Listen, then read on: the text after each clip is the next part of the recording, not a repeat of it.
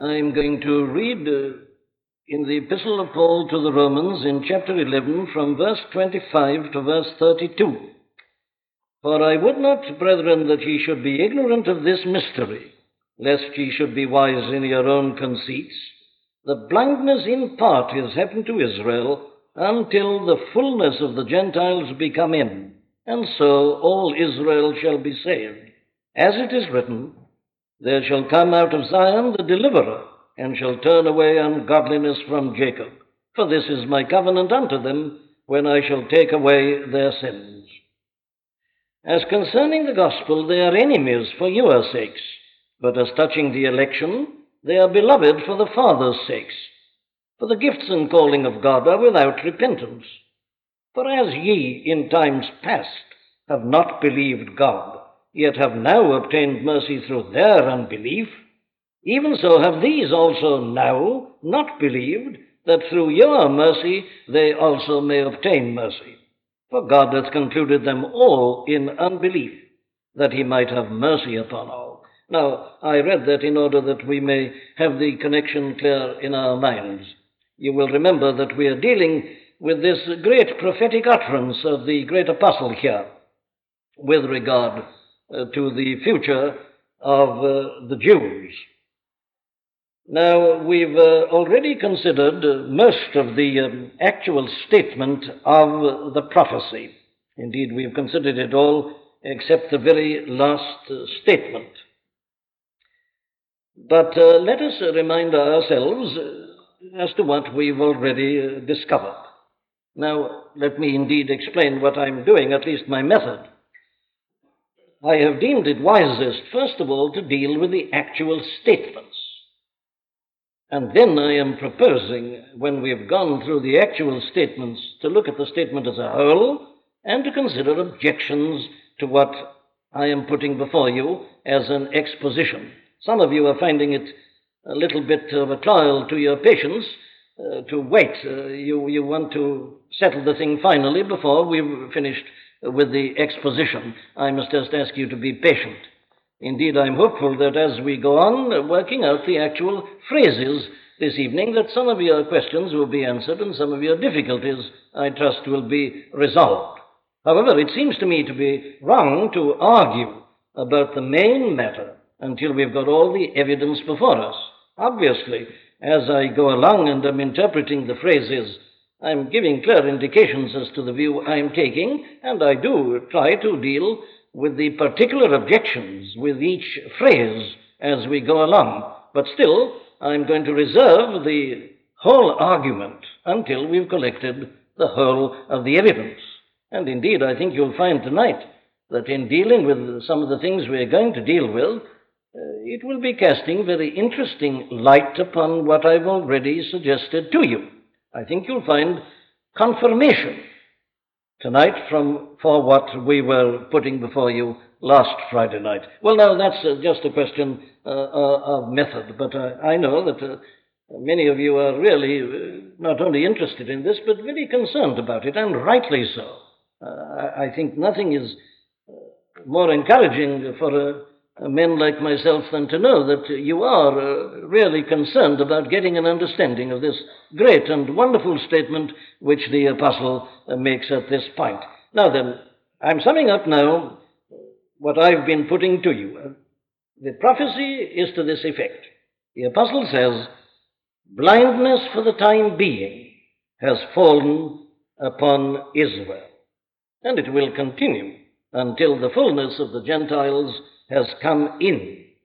Then, and indeed even so, as the result of the coming in of the fullness of the Gentiles, that in itself is going to be used by God to bring in the bulk of the nation of Israel. Now, that's the position at which we have arrived. I'm interpreting the so as including then. It's not only the method, but also the time. It shows how God is going to bring in the Gentiles, bring in the Jews by provoking them to jealousy, as he's already told us earlier in the chapter, at the sight of what has happened to the Gentiles. Very well. Now then, the one phrase we've got left about in connection with the prophecy itself is just this. So all Israel shall be saved. We haven't dealt with that. We've given our exposition of what is meant by all Israel. But what we are told about all Israel is that they shall be saved. Now, this is most important. I don't want to work it out in all its fullness tonight. I'm reserving that also until we have completed the exposition as such of the entire passage. But I've got to emphasize it at this point, that what he's concerned about is salvation. He doesn't say anything here about the future of the Jewish race or nation from any kind of governmental point of view, nor even in terms of the land of Palestine. That isn't what he's talking about. He's talking about salvation, their salvation. And they are to be saved in exactly the same way as everybody else. The comparison is that as the Gentiles have been saved, they will be saved. There is no special salvation for the Jew. Now, you know there is a teaching which says that quite definitely and explicitly. There are even those who say that the Jews in the future are going to be saved by keeping the law, which is to me the most monstrous thing that anybody can ever say. There is only one way of salvation in the whole Bible. It is always by faith. It is always by faith in Jesus Christ and Him crucified. There never has been, there never will be, there cannot be any other kind or type of salvation. The salvation that they are going to experience is precisely the same salvation as that which was being experienced then by the Gentiles. That, of course, is the point of the whole chapter. That's the thing that the apostle is dealing with. He's referring to Christian salvation. Because, as I say, it is the only salvation, and it is always through believing in the Lord Jesus Christ. Now, you may remember that last Friday night we read together the 3rd chapter of Paul's 2nd epistle to the Corinthians, and there the same kind of thing is stated. He says, even unto this day, when Moses is read, the veil is upon their heart. Nevertheless, when it, Israel, shall turn to the Lord Jesus Christ, the veil shall be taken away. That's the thing. It's exactly the same idea as we're dealing with here in this 11th chapter of the Epistle to the Romans. Or indeed, if you like, it's exactly the same thing as the apostle has already said in chapter 10 in verse 13. Whosoever shall call upon the name of the Lord shall be saved. That's it. That's the teaching. And remember, the context of that is the 12th verse. There is no difference between the Jew and the Greek. For the same Lord over all is rich unto all that call upon him. Now there is no difference. This thing we really must get quite clearly in our minds. And the prophecy therefore is to this effect, that at some future time, when the fullness of the Gentiles shall have come in, well then this great movement, as it were, will take place amongst the Jews, and the fullness of the Jews will come in, as he's told us in verse 12, and they will come into the church, they will come into the kingdom of God, and they will come in exactly the same way as every one of us has come in, namely by repentance toward God and faith in the Lord Jesus Christ. That's the prophecy. That is this mystery that has been revealed to him, and which he in turn is now revealing and making known unto them, because he is the apostle to the Gentiles and magnifies his office and is anxious that they shouldn't remain in ignorance, nor that they should be wise in their own conceits. Very well. That completes then the statement of the prophecy. Now the apostle goes on and again does something which is so characteristic of him. He wants now to confirm and to support this prophetic utterance of his by means of quotations from the Old Testament. And we've now got to look at this. But again, I want to emphasize this point.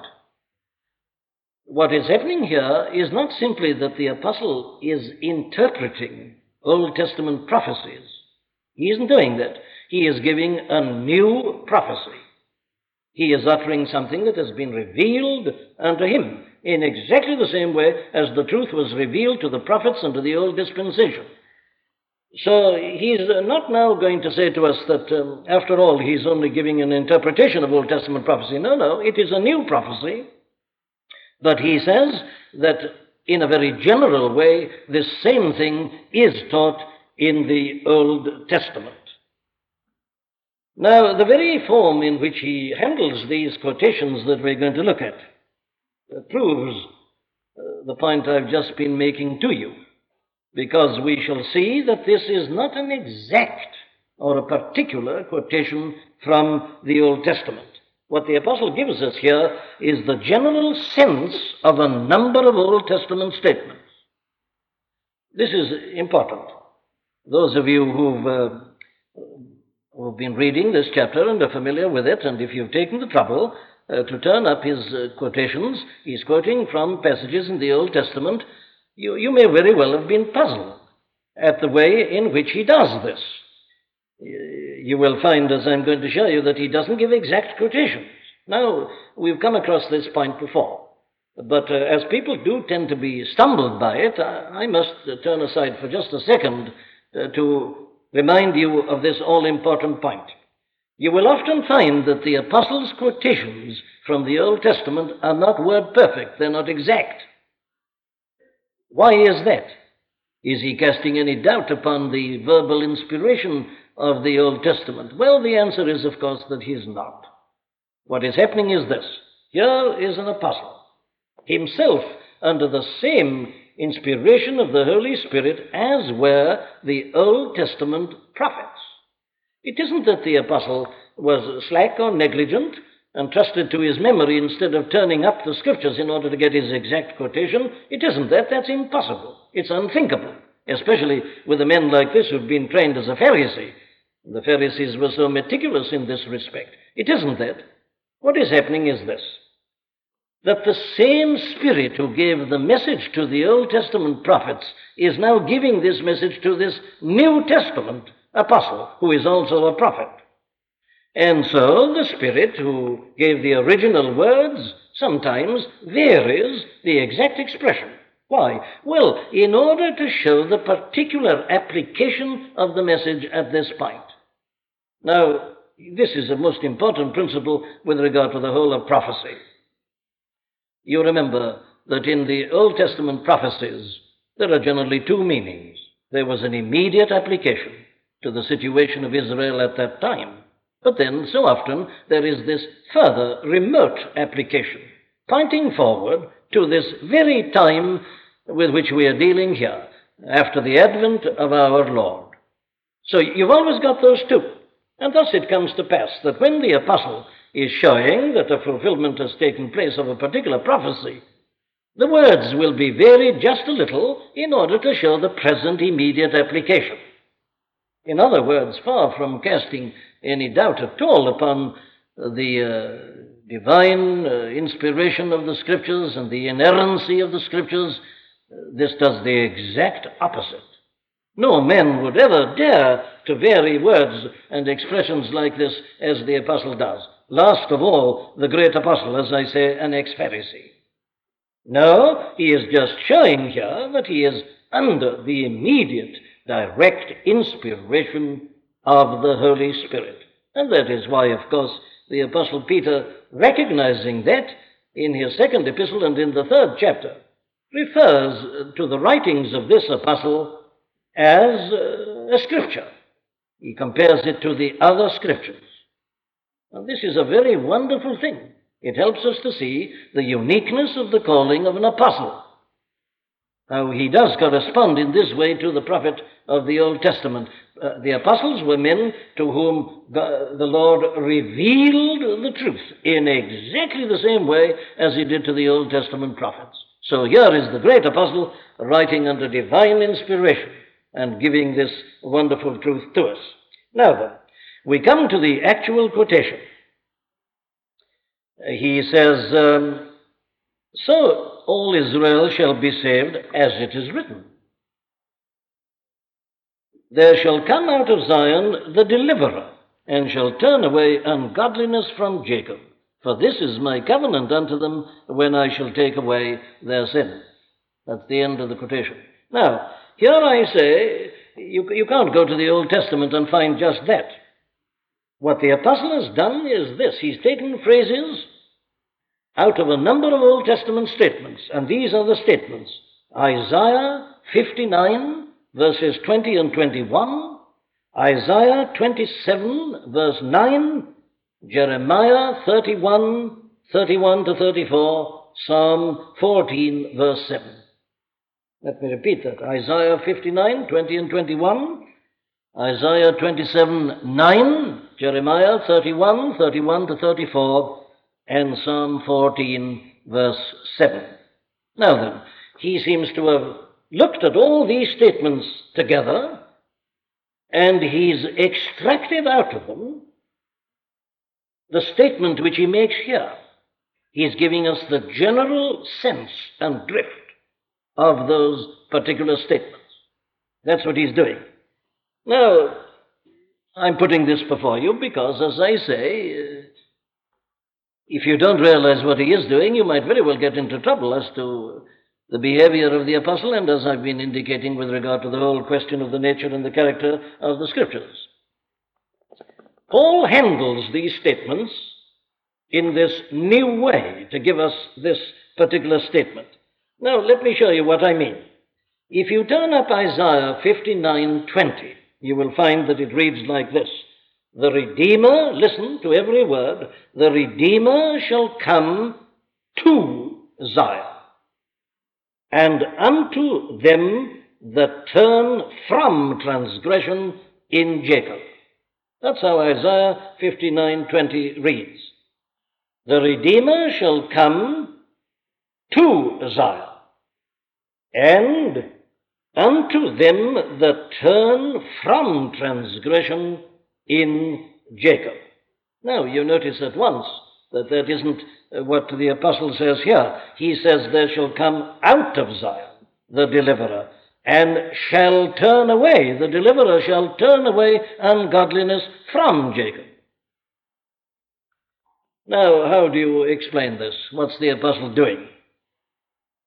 Well, there is no question at all, it seems to me, that the apostle here, as was generally his custom, was using that translation of the Hebrew Scriptures into the Greek, which is known as the Septuagint. It was translated by 70 men and was done mainly for the sake of Jews in Egypt who no longer were familiar with their Hebrew, and indeed proselytes, and it was felt that the Old Testament Scriptures should be translated into Greek, and these 70 translated them into Greek.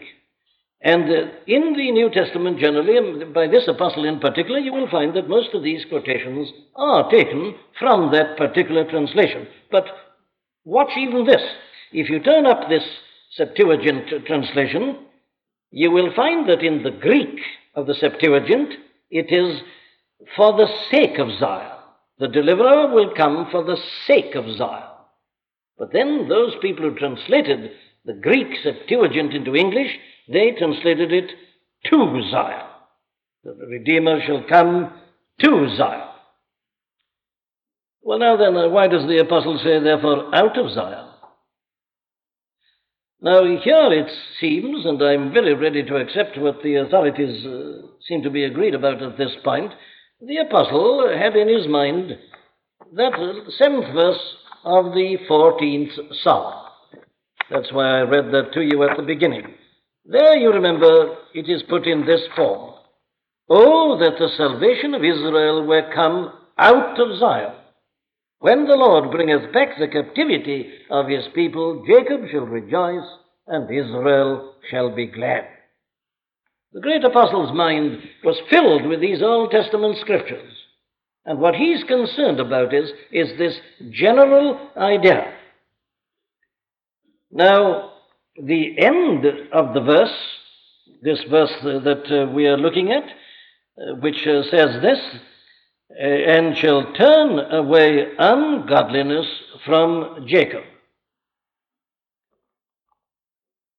The end of this verse in the Hebrew original,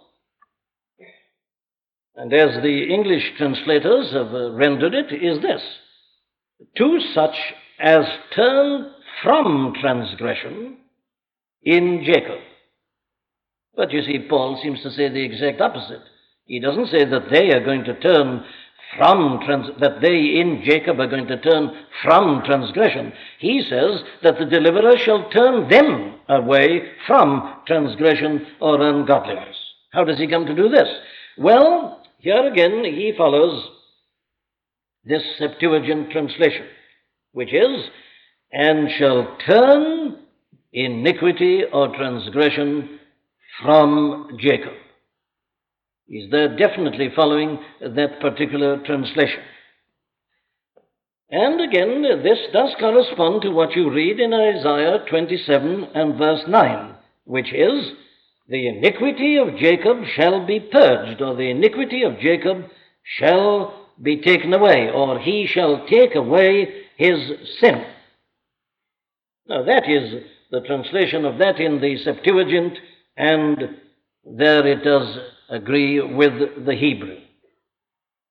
Now, this is purely a question of mechanics, but to me it's of tremendous importance, because the apostle, under this divine inspiration, changes it in this way. Let me show you. The deliverer, that's all right, that's clear, that is the Messiah.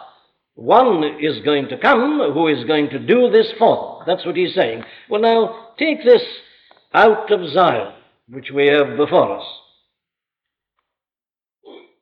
As I've just been showing you, the Hebrew and the Septuagint have there between them 2 or 4. But the apostle here changes it to out of. In other words, he changes this round and makes it say that the deliverer shall come out of Zion rather than to Zion or for Zion. Now, we mustn't make too much of this. But nevertheless, it is a very vital and significant point that the great apostle, with his knowledge of the Scriptures, deliberately chooses to put it in terms of Psalm 14:7, rather than that which you find in these other places.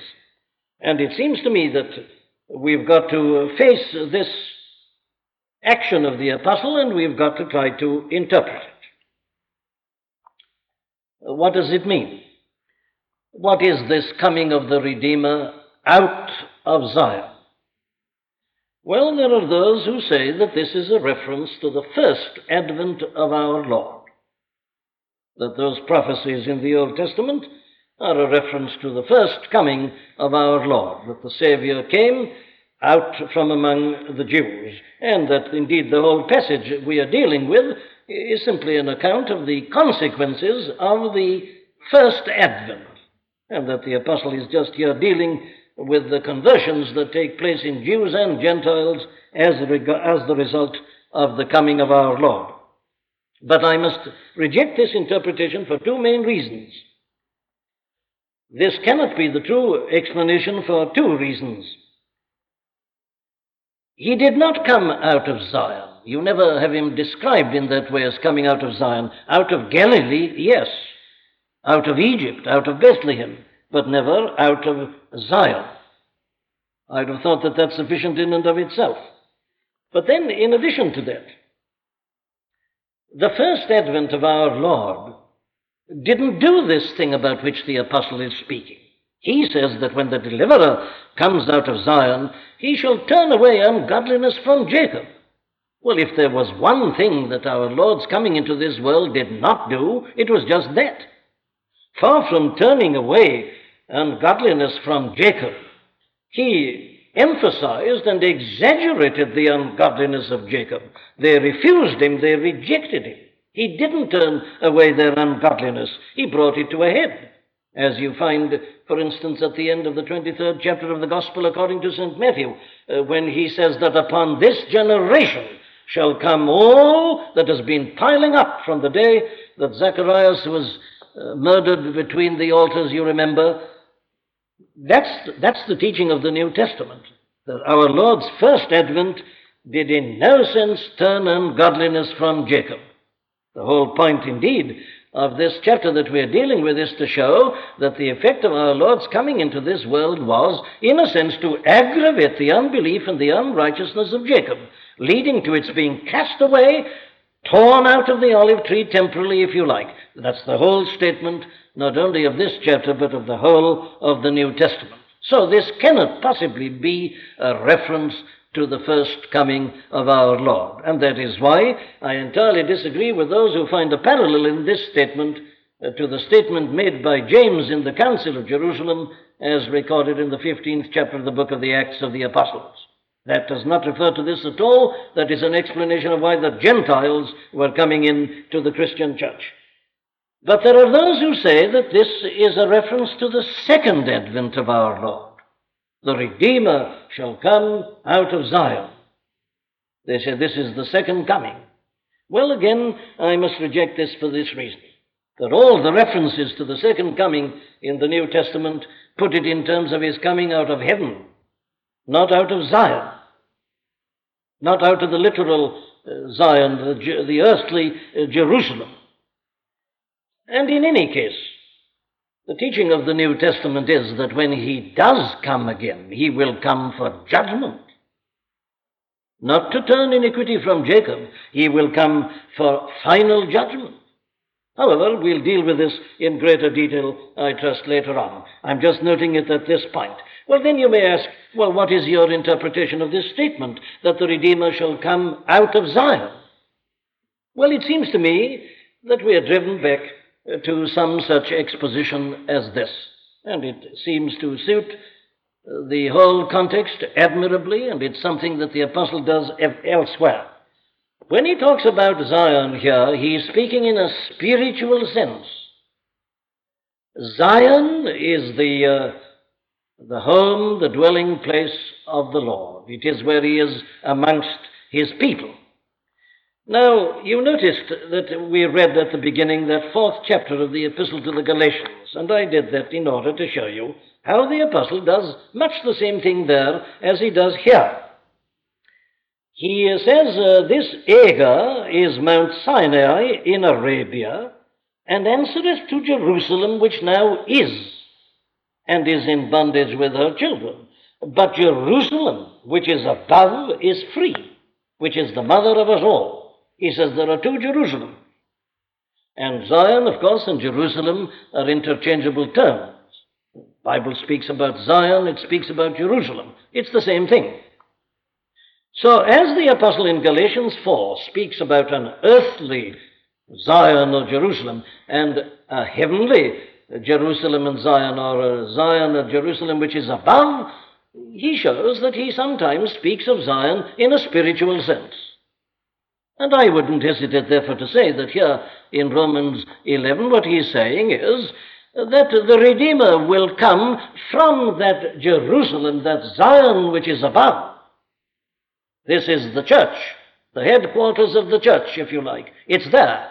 Our citizenship is in heaven. And as the author of the Epistle to the Hebrews puts it, we come to the heavenly Jerusalem. When we gather together, we come to the heavenly Jerusalem. This idea is characteristic of the New Testament outlook, you see. Or, again, in the book of Revelation, that Jerusalem that's going to descend from heaven to earth. In other words, that's where Zion is now. Zion is in heaven. It's the one that's above. And Paul says, you Galatians, you're thinking of the material, earthly Zion far too much. The Zion is now there. Well, you've got the same thing here. So this is no forcing of exposition. It's just to follow what is done elsewhere in the New Testament. The Zion out of which he will come is indeed heaven itself. His influence will come from there. I'm not saying that this is the second coming. I'm simply saying that the apostle is saying here that in this spiritual manner, the Redeemer will exert this tremendous influence upon the race, the nation of the Jews, and will turn iniquity from them, and will bring them to faith and salvation, and bring them into membership of the Christian church. Now then, there it seems to me is the explanation of this statement. And of course, you can see now why the apostle changed from to Zion into out of Zion. He is anxious to show what he now goes on to put plainly in this expression, shall turn away ungodliness from. You remember how I pointed out to you that if he'd taken the exact quotation, he would have said that he will come for those who have turned from ungodliness. But he isn't saying that because he knows that that isn't what's going to happen. What is going to happen is that the Lord will turn Jacob from his transgression. Now, here again we see this principle that we've already met in this exposition. It is his power that's going to do this. It isn't going to be the case that the Jews at a given point are going to decide to believe the gospel. They can't do that. Nobody can ever do that. This is always the action of the Lord.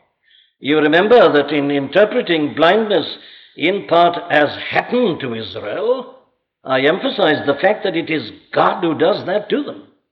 It is the God who hardened Pharaoh's heart of old, is the same God who has hardened the heart of these unbelieving Jews. It is a judicial hardening, a judicial blindness. It is God's action. And what he's saying here is this, that the same God who is hardening them now is going to soften them.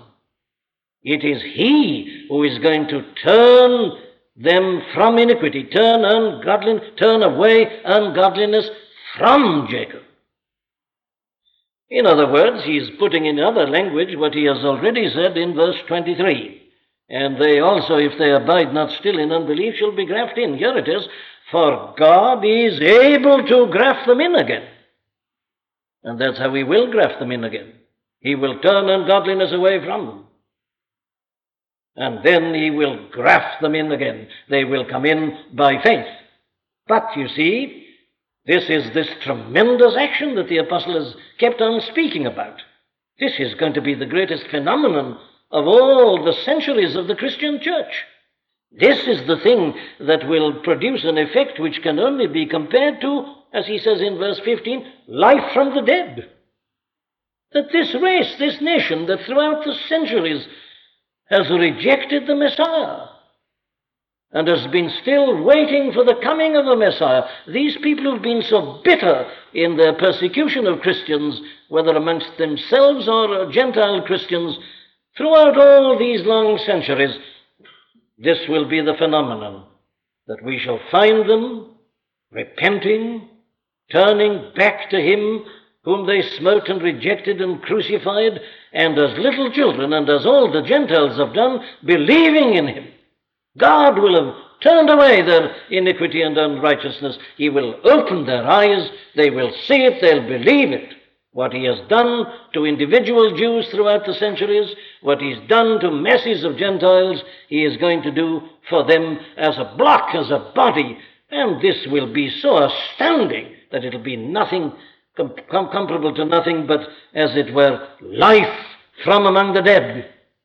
And the whole church will be amazed at it and will be filled with a spirit of rejoicing and of praise. Now, that's what these quotations, as handled by the apostle, are saying. That God is going to do this glorious and tremendous and wonderful thing. Very well. Then we come to this further statement in verse 27, which is again difficult. For this is my covenant unto them, when I shall take away their sins. Where do you find that in the New Testament, in the Old Testament? And the answer is you can't. But what you do find is this. You will find the first part of it in Isaiah 59:21. In other words, he'd already been thinking of Isaiah 59:20. He now thinks of Isaiah 59:21. But he just takes a phrase out of it, the first part of it. And that's the first part we've got here. But you don't find the second part of this statement in Isaiah 59:21, but you do find it in Isaiah 27:9. You find it in both the Hebrew, the original, the sense of the original Hebrew, and in the Septuagint translation. So again, you see, he's taken two bits from different parts of Isaiah, he's put them together, and he's got this one statement. Again, he's doing two things. He is giving the general sense and meaning of the Old Testament on this great question, and he is stating this prophecy of his, which has been given to him by the direct inspiration of the Spirit. Now then, how do we understand this? Well, these are the bits. This is my covenant, that I will take away their sins. That's what it really is saying. This is my covenant with them, that I will take away their sins. Or, here's another way of putting it. This is a more literal translation. This is the covenant from me with them when I take away the sins of them. Now that's a literal translation of the Greek. This is the covenant from me with them when I take away the sins of them. What's it mean? Well, the best way I can help you, I think, is to give you the translation of Sandy and Headlam at this point, which I think really does convey the meaning. They translate it like this: and whensoever I forgive their sins, then shall my side of the covenant I have made with them be fulfilled. In other words, he's saying this: I've got a covenant with these people, and when I do turn away iniquity from them and forgive their sins, my covenant with them will be fulfilled. That's what it really means.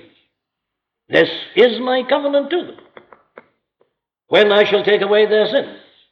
In other words, when I take away their sins from them, what I will be doing will be to fulfill my covenant with them.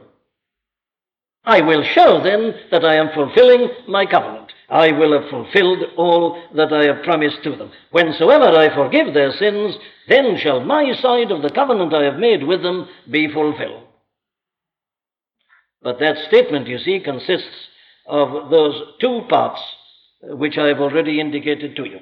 So what he's saying, you see, is this. And this is where we see the correspondence between the Old Testament and the New. In the Old Testament, we find God casting away his people, as it were. Wasn't it God who raised up the Chaldeans against the Jews? Wasn't it God who brought them to attack the city of Jerusalem and destroy it and raze it to the ground and cause his people to be carried away to the captivity of Babylon? It was God who did that to them. God was there, as it were, casting away his people. And many of the nations jumped to the conclusion that they were finished as a race and as a people. Their land was desolate. There they were in the captivity. They'd got no army. They'd got nothing at all. But you see, what happened was this. God hadn't finished with them. They were still God's people. So God, in his own miraculous manner, brought them back to Palestine and to the very city of Jerusalem, which was rebuilt. God did that in the Old Testament. He promised he would. He promised it. The prophets were prophesying that even before the destruction of Jerusalem. Jeremiah, in particular, was given to see that clearly. You remember in that incident of buying that plot of ground. Isaiah has got it equally clearly. Now then, what the apostle is saying, as God did that with these people, his own people, his covenant people in the Old Testament, he's going to do that again. He has, as it were, for the time being, again sent them off to a kind of captivity of Babylon. He's broken them out of the olive tree. He has cast them aside, but it isn't permanent. Don't jump to that conclusion. He's again going to do in this matter of salvation and the church exactly what he did with them under the old dispensation. His covenant with them still remains. It is still in force.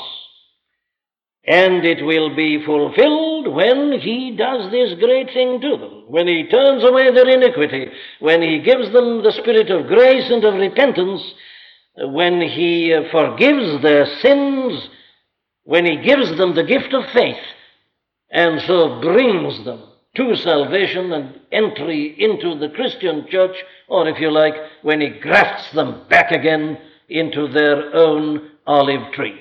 Now, that's what the apostle is saying.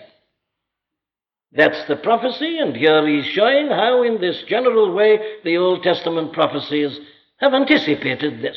But that is the thing that he's anxious to impress upon them, that this is the glorious thing that is going to happen to this people to whom God has pledged himself in his covenant. Now, you know that you get statements similar to this in the Old Testament. You've got, for instance, in Zechariah 12 and in verse 10, "And I will pour upon the house of David and upon the inhabitants of Jerusalem the spirit of grace and of supplications. And they shall look upon me whom they have pierced, and they shall mourn for him as one mourneth for his only son, and shall be in bitterness for him as one that is in bitterness for his firstborn." Very well, I see that my time is gone. And perhaps it was right that we should have spent our evening in this way, getting this particular statement clear in our minds. Now, let's see where we've got to. We have got to the point in which he is saying that the future restoration of Israel as a nation is certain. He puts it in the form of this prophecy, which is an announcement of a great mystery in the ultimate plan and purpose of God. Something entirely outside the realm of human understanding. Something no one would ever have thought of. Now, there's no difficulty about seeing how individual Jews can be converted, because we see that they are. They were at the beginning, as he's told us, and this has continued. But this other thing, who would ever have thought of this? Nobody has. Indeed, it's got to be revealed to us, and it has been revealed to us in this way through this prophetic utterance of the great apostle. And then as is his custom, he confirms it by saying, this is actually been taught. It has been taught in the Old Testament. There is this hint that has been thrown out. I am telling it you now explicitly. The same thing as we find in Ephesians 3. There were hints in the Old Testament about the coming in of the Gentiles, but it was peculiarly, specially, clearly revealed to the apostles and prophets, as it had not been so clearly revealed before. It's exactly the same with this. So the apostle, you see, brings these bits of quotations together. He says, in effect, that is what the Old Testament says about this. It's an absolute confirmation of what I have uttered to you as the prophecy given to me of the Lord. Very well. That brings us to the end of the prophecy. Now then, next week, God willing, we shall look at this little section, verse 28 to 32. What have we got there? Now then, there we are going to come to Paul's comment on all this, and at the same time, we shall find that he is summing up the argument of the whole chapter. And he will make still more plain and clear what he means by all Israel, the thing that is causing people some difficulty. But I trust we've got this clear now. He's made his statement. He's uttered his word as a prophet. He's made his announcement. Supports it from the Old Testament. And then he comes to his own comment, exposition, explanation, to make it easier for us to understand what he's saying. And as I say, God willing, we'll go on to consider that next Friday evening. O Lord our God, we do again thank thee for thy patience with us, and above all we thank thee that thou hast so honored us as to give us an insight into these things. O Lord, we do indeed see that thy ways are past finding out. We realize that thou hast raised us to the realm where thou dwellest in thy glory, and where all human ability is nothing. O God, we come to thank thee that thou hast ever revealed these things unto us, thy people. Thou art treating us as thy children, Thou art giving us proof that thou art our Father. Thou art telling us something of the secrets of thy grand and eternal purpose. O God, as thy children, we humbly thank thee together and worship and adore thee. Grant us thy blessing, we pray thee now, as we part from one another. And, O God, so deal with us that we shall be able in turn to help others to come into the knowledge of the truth and to rejoice in it. Hear us, O Lord. And now may the grace of our Lord and Saviour Jesus Christ, and the love of God, and the fellowship and the communion of the Holy Spirit